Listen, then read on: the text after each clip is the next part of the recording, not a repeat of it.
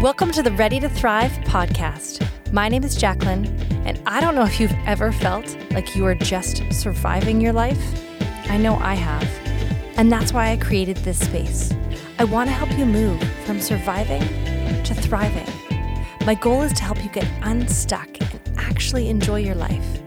Each week, I'll be sharing practical tips and always point you to Jesus. So what are you waiting for? Let's get ready to thrive. All right. Hello and welcome to Ready to Thrive. I have my friend Abby on here. And Abby, on Instagram, you are a tabletop affair. That's right? I am. So Excited to be here. Awesome. Can you just tell us a little bit about yourself?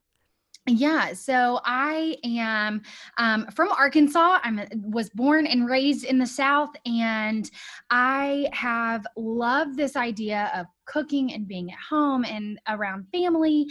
I guess that's just really how I was raised.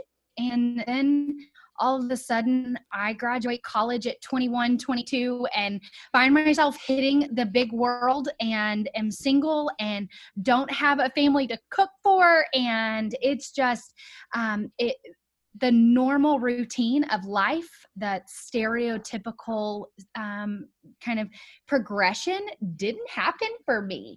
And so it really threw a wrench in things. I worked in sports for 7 years. So I moved around. I think I was in 5 states in 7 years. So Wow. I was around the South a lot and didn't really have connection.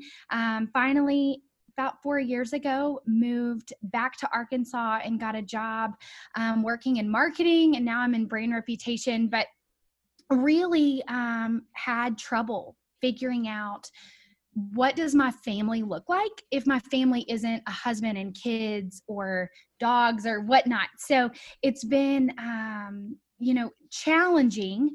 But then a couple of years ago, I started a tabletop affair where I really got to unpack and dive into the meaning of community.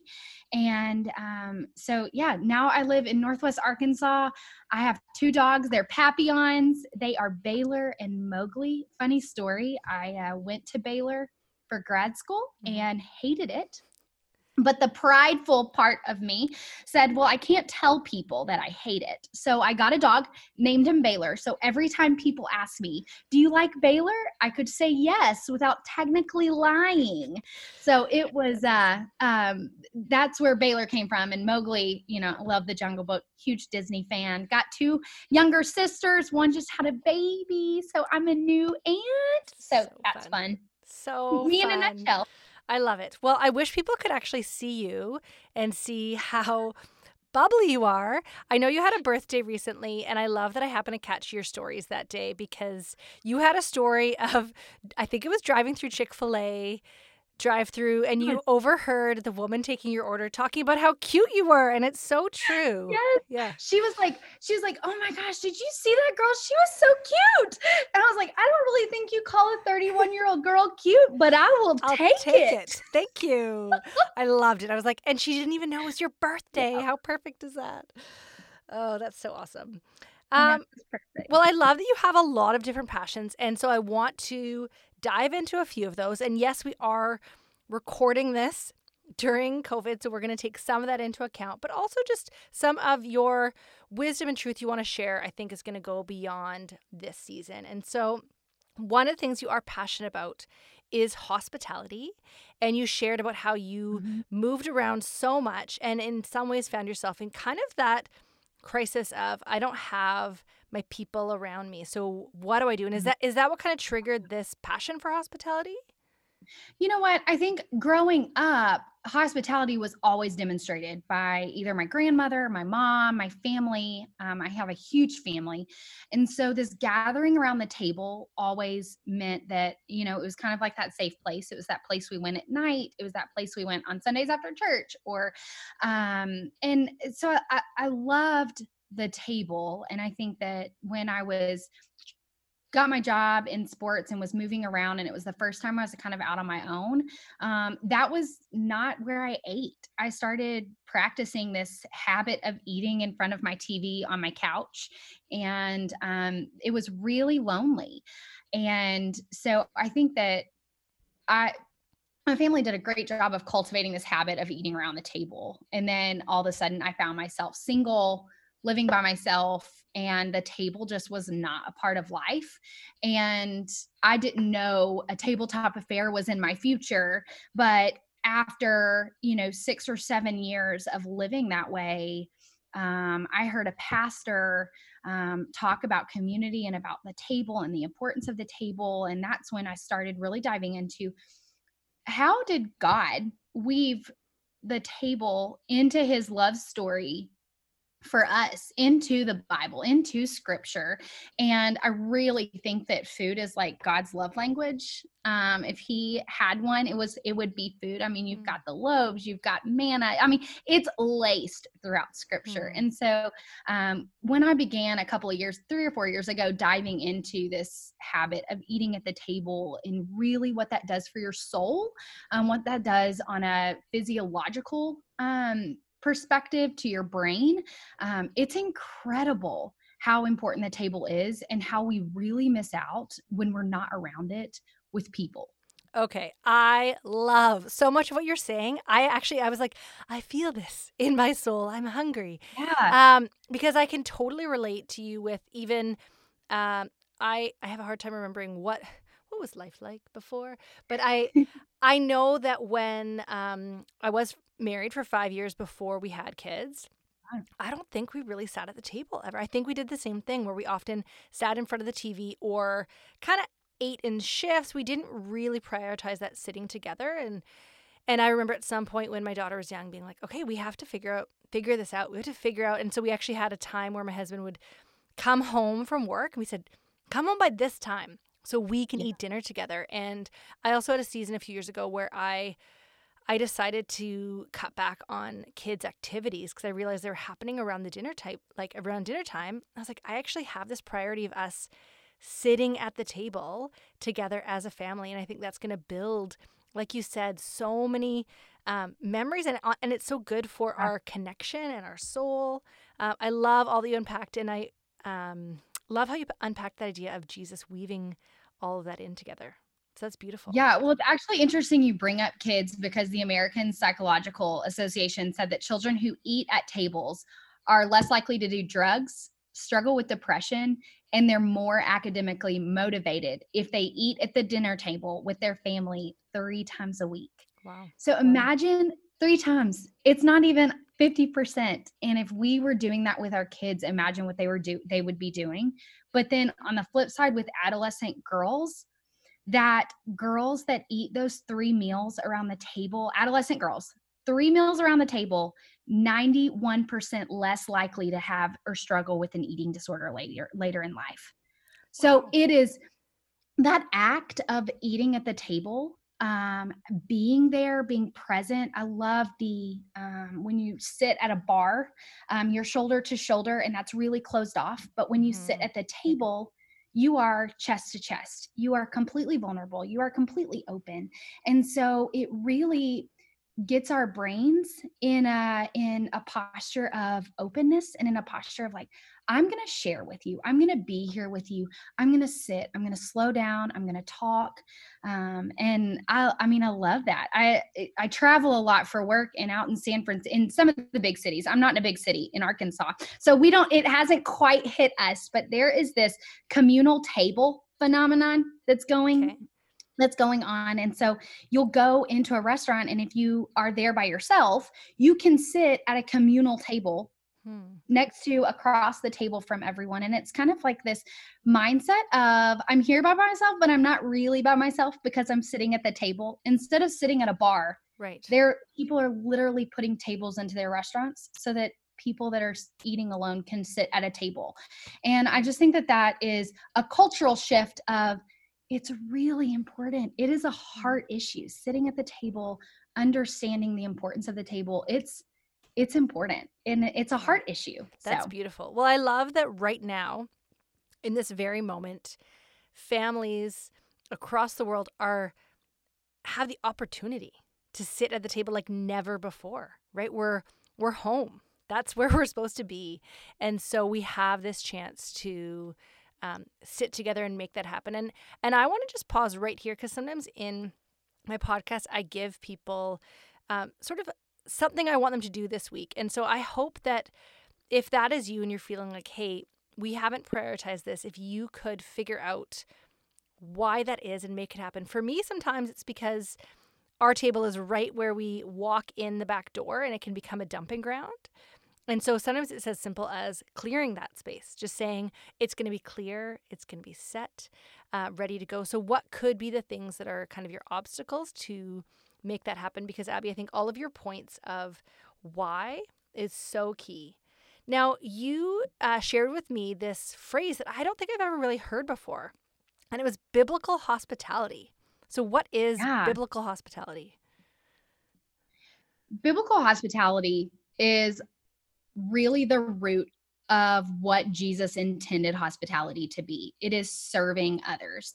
And by adding that word biblical in front of hospitality, it makes it less self-serving and makes the awareness on serving others. So I have this heaven first mentality instead of this, I'm going to serve myself first mentality. So really taking into consideration what a lot of people think of as the Mary and Martha of hospitality, the one's serving, one's communicating. Really, you have to have both. You have to work on both. And just like if you were going to go run a marathon, you can't go run and then expect, okay, well, I'm not going to stretch. You've got to do both. You've got to stretch and you've got to run, or you've got to eat right and you've got to exercise right. You've got to have both. And if you don't, then one part of the equation will be missing. So take Mary and Martha. One sat at the feet of Jesus and just listened and communicated and just like, was the Enneagram, what is that for? Just like, I just want to know you. Yeah. And then you have the Enneagram, probably 1 or 3, like the achiever. I got to go and get it done. And so the Martha Stewart, I guess, if you will. And if you don't have both, then really hospitality at its core, what God intended hospitality to be, would not exist. Like you won't have that full capacity of hospitality. And so when I say biblical hospitality, it's really putting people first, having that heaven first mentality, instead of being self-serving, like, oh, the table has to be set perfectly. No, that's a self-serving mentality. Right. What is important with a heaven first mentality is that the table is set, that you are ready to serve, that you have food on the table, whether it's Domino's Pizza or, like a homemade meatloaf from, the Southern Living Cookbook. The spectrum is there, but it's not the perfection. It's the importance of having people there at the table. And do you think that's what keeps people stuck and keeps people from hospitality? Absolutely. There is this Instagram worthy, Pinterest perfect mentality that culture has just said, if it's not perfect, if it is not Martha Stewart, Pioneer Woman, Joanna Gaines, then you cannot have it. And one of the things I love doing on my blog and on Instagram is showing, hey, we're going to spice up our store-bought today. So this brioche bread that we just got at the Walmart bakery, we're going to just, put some powdered sugar on the top and it looks homemade. So that's our breakfast for our guests today. It's not about this elaborate meal. It's just about having the meal and having the people together. I love that. And I think as you were sharing before, that Martha and Mary situation, I think actually it is that when we are sitting at Jesus' feet, it almost compels us to then open up our heart and open up our home, realizing those other things kind of fall away, those perfectionist tendencies, and we just realize, hey, we actually just want to be with people. Right now, we are in the season where people can't have people over to their houses. So is there still a way to practice hospitality? It's hard. Yeah. Yeah, it's hard. I think that for me, I've been sharing over the last several weeks, been sharing ways that you can still have community. I think that a byproduct of hospitality, and one of the things that I write on my blog is that I listened to a pastor a couple years ago, and quite frankly argued with him in my brain and asked several other pastors. I wanted them to just break it apart, and he's not theological ever, and this is so bad, it's wrong. And in fact, everyone agreed with him. So, but he said that in the Old Testament, God's provision for loneliness was marriage, and in the New Testament, God's provision for loneliness was community. And I totally sat with that. And I said, no, God's provision in 2020 for me is marriage. Like, I want to be married. And you're telling me that it's not? I don't agree with that.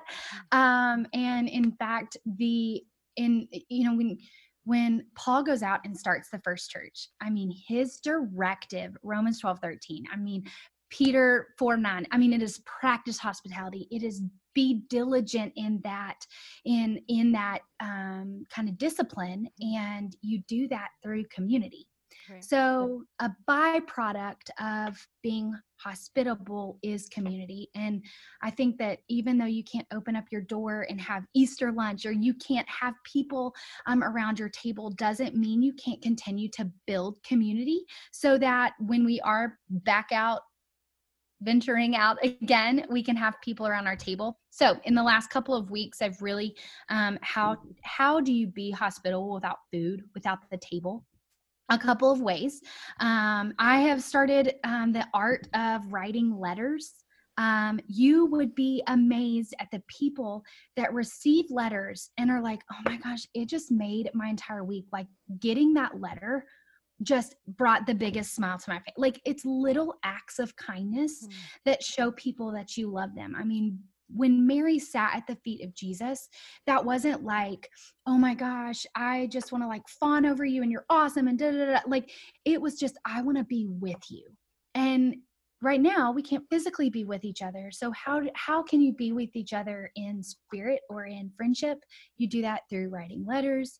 There's another company that sends out meal kits, and so I have started sending out soup. They do a lot of soup kits called Spoonful of Comfort, and I sent a Harvest chicken noodle soup to my community group leaders up in Northwest Arkansas, and it came with rolls and cookies. And she texted me, she said, you don't know how much of a blessing this is, that I was able to sit down and eat with my family tonight and not think about what I had to cook. You provided that for me. And so little acts of kindness. I mean, we did happy hour with my friends last week, and the girl that hosted happy hour, she sent everyone face masks in the mail. And so everybody had the face mask that she had sent, and it was fun. Not that she had to do that, but that was that added, like, what is that added layer of friendship, of love that you can demonstrate, that you can show? Because those are the pillars that hold up hospitality. You've got friendship and love and kindness and graciousness. And so you have all of these things. And how can we show those without the table and without making a meal for someone? Well, some of that is just, being there during this time, whether it's a FaceTime or it's a letter or it's sending the meal. I had a neighbor drop off palm branches on Palm Sunday at my doorstep. And so that was her way of being hospitable, inviting me in for community with her. Well, that's beautiful. I wanted to touch on one thing you shared a little while back. And you just had this phrase where you said the discipline of hospitality. And I thought, often we can have this idea that we just are a certain way or we aren't, right? Like, I'm just not the kind of person who has people over. I'm just not. And I think what you said is really true in the sense that sometimes hospitality can begin as a discipline.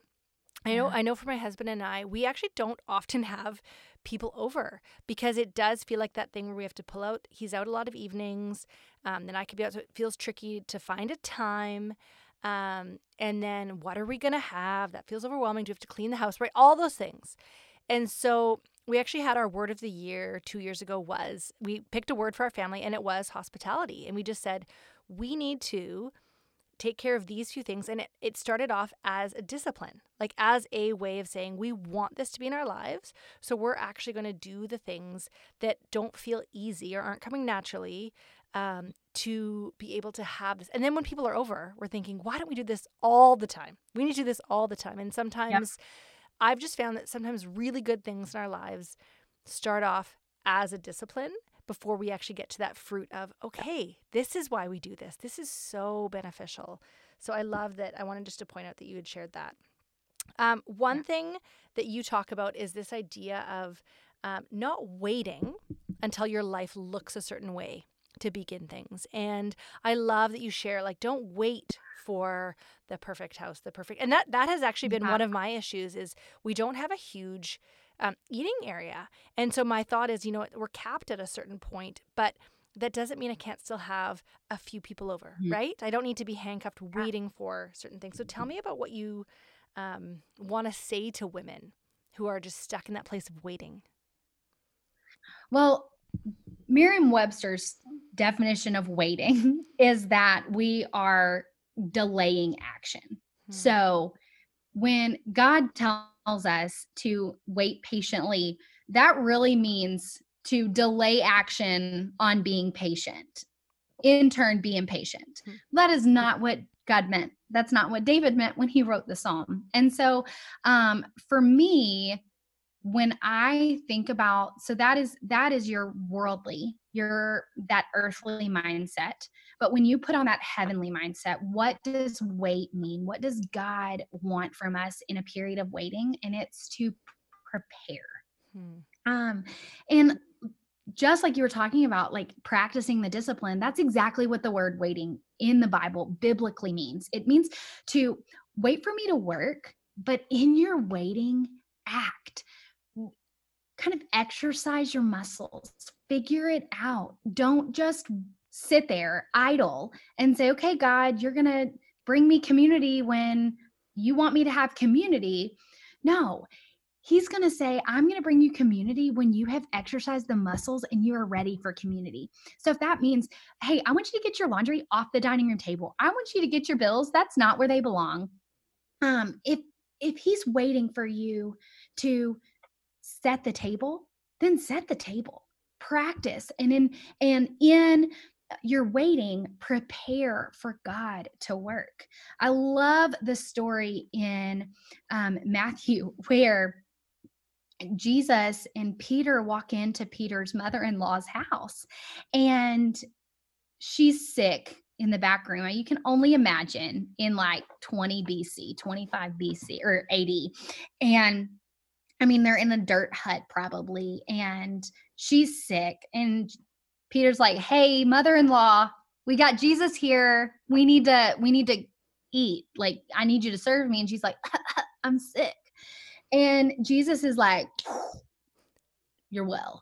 And it's like, okay, well, no, I wasn't expecting to serve people because I've been sick for 3 years, or, whatever that scenario is, play it out in your brain.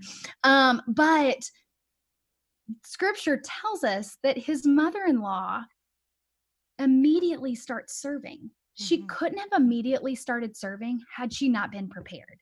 Right. Had she not been waiting for God to move and God to walk through the door. I mean, she literally served Jesus because she was waiting and she was prepared in the waiting. So I think that, that looks a lot different for someone that's single than someone that's married, someone that has 4 kids, someone that, is a widower. But I think that no matter what phase of life in this waiting, we get the joy of building friendships. And that's that preparation, because in building friendships, you're drawn to the community. And when you have community, you just want to serve them. And that's when you get the opportunity to be hospitable and show hospitality. I love that. You had shared earlier about this idea of what this pastor said and how Jesus really had community around. How have you seen that in your own life? Like, how have you seen, sorry, I've forgotten the line he used, but community community That was provision. the Yeah. provision, right? So how have you seen that in your own life? So, I often compare my non-Christian friends. I work with a lot of unchurched people, and then my community group from church. And I living alone, and I'm sure if you've got 3 kids that are under the age of 25, you feel lonely too at some points. And so you tend to get into this rut of like, okay, I'm going to go home, I'm going to eat dinner by myself, and then I'm going to go to bed and I'm going to do the same thing. It's like this monotony, and you don't have interaction. But the clearest example that I have are with these 2 group of friends. I have this group of unchurched friends, and when I'm with them, when I hang out with them, I have a blast, but at the end of the night, it's really draining, and I'm exhausted, and I don't want to go do anything else. But then when I hang out with these church friends, my community group, they almost encourage me, they build me up, they give me life. I don't want the night to end. And so really, you can see in the 2 groups that God's provision for loneliness is really this idea of really this Christian community.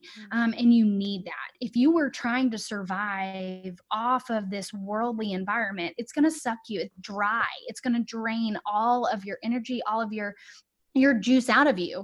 But really providing this group, this Christian community, being involved in a church or a community group, or a kind of a group of believers, a body of believers, then you're able to really get rejuvenated and build you up and encourage you. And when your cup is full, you're not lonely. You go home and you're like, I'm ready to conquer the next day. Let's go. But when you are drained, it is hard to get up the next day. All you want to do is lay in bed or just mope around the house. I mean, it is just like, I'm going to veg. But when you've got this like body of believers kind of rooting you on and pushing you to go the extra mile, you can't stop. And I think that that's what the pastor was meaning, is that, look, when you're lonely, you need a body of believers cheering you on. It's hard to do it by yourself. And yes, marriage is great, but it's not the end all be all. We need to be kind of lifting each other up as brothers and sisters in Christ.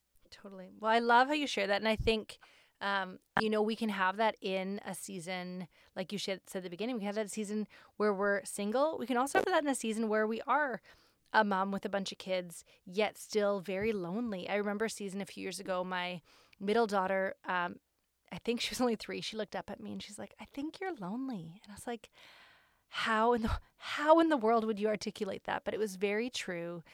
And I think sometimes women in general, something can happen sometimes with us as we get a little bit older, wherever we're at in our lives, where we can lose some confidence in kind of initiating. No worries.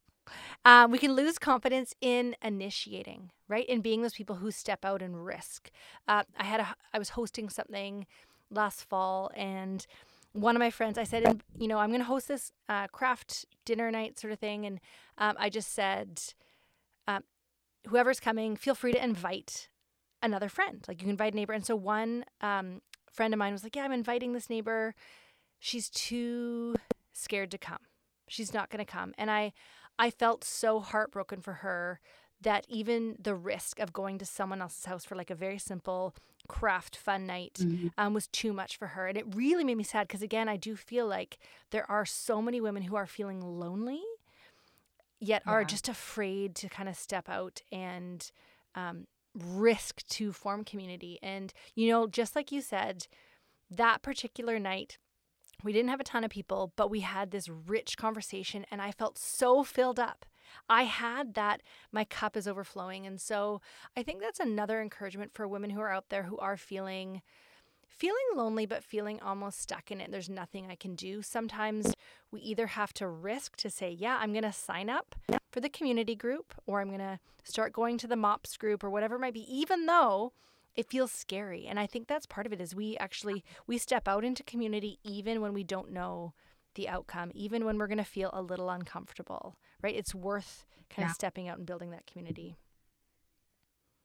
Well, I love what you're saying there, because I think that so many people, I mean, not just women, but so many people struggle with the 3 C's: comparison, competition, and what I call this like composition. So you've got your comparison, and that's like, we're constantly comparing ourselves. Like, we're just going to throw that out there. Everybody's doing it. If you're saying you're not, you actually are. So you just need to own it.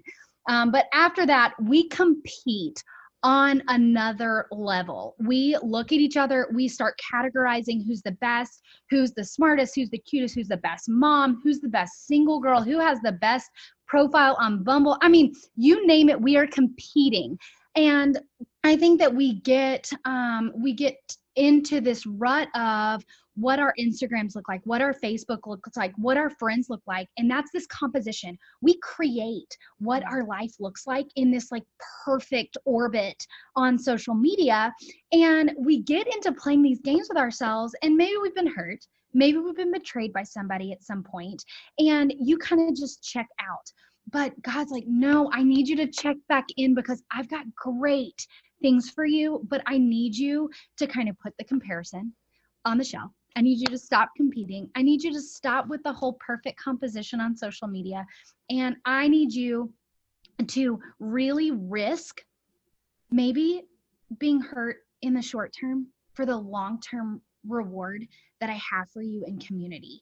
And yes, community is going to let you down. Girls are going to gossip. It's kind of like innate in us. And, you know, you can't be perfect, and don't set yourself up. Don't set your community up for that failure, that like, oh, I'm going to build my community on perfect people, because we are not perfect people. And, you know, I think that, you know, that's where in Proverbs, it says, guard your heart. And that doesn't mean like protect it and put up walls. It means stand guard. You know, when that word guard in the Bible is literally, I'm going to stand up on a fortress and keep lookout. And so when God says guard your heart, it's like, no, I need you to be active for me, but I need you to be on lookout for things that might betray you, might hurt you. That doesn't mean don't act. It just means be prepared. And I think that we look at that a different way, and it's, no, I'm going to build the walls up. Nope, don't build your walls up. Bring them down so that you can have the community.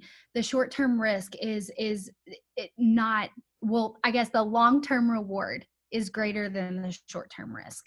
Well, I love that. I feel like you've unpacked so many great truths. We didn't even get to talk about food. But what I want people to do is to look for you on Instagram, because if you are at home right now and you want to sit around the table and nourish your soul with a bit of good community, then go check out Abby's page. And so again, it's a tabletop affair. I'll link it in the notes, but she has some great inspiration for sitting around the table. So much wisdom here of how, just the importance of being around the table together, of building hospitality and community, not waiting, but going out there. Now, Abby, where else can people find you?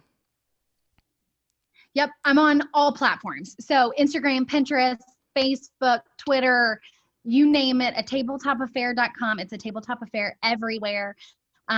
Food, I know that we didn't get to talk about it, but like I said, it's not about the perfection of the food. It's just about having it. So if it is a Domino's, a Chick-fil-A, whatever it is, just sit at the table. Don't eat it in the car. Do me a favor and sit at the table.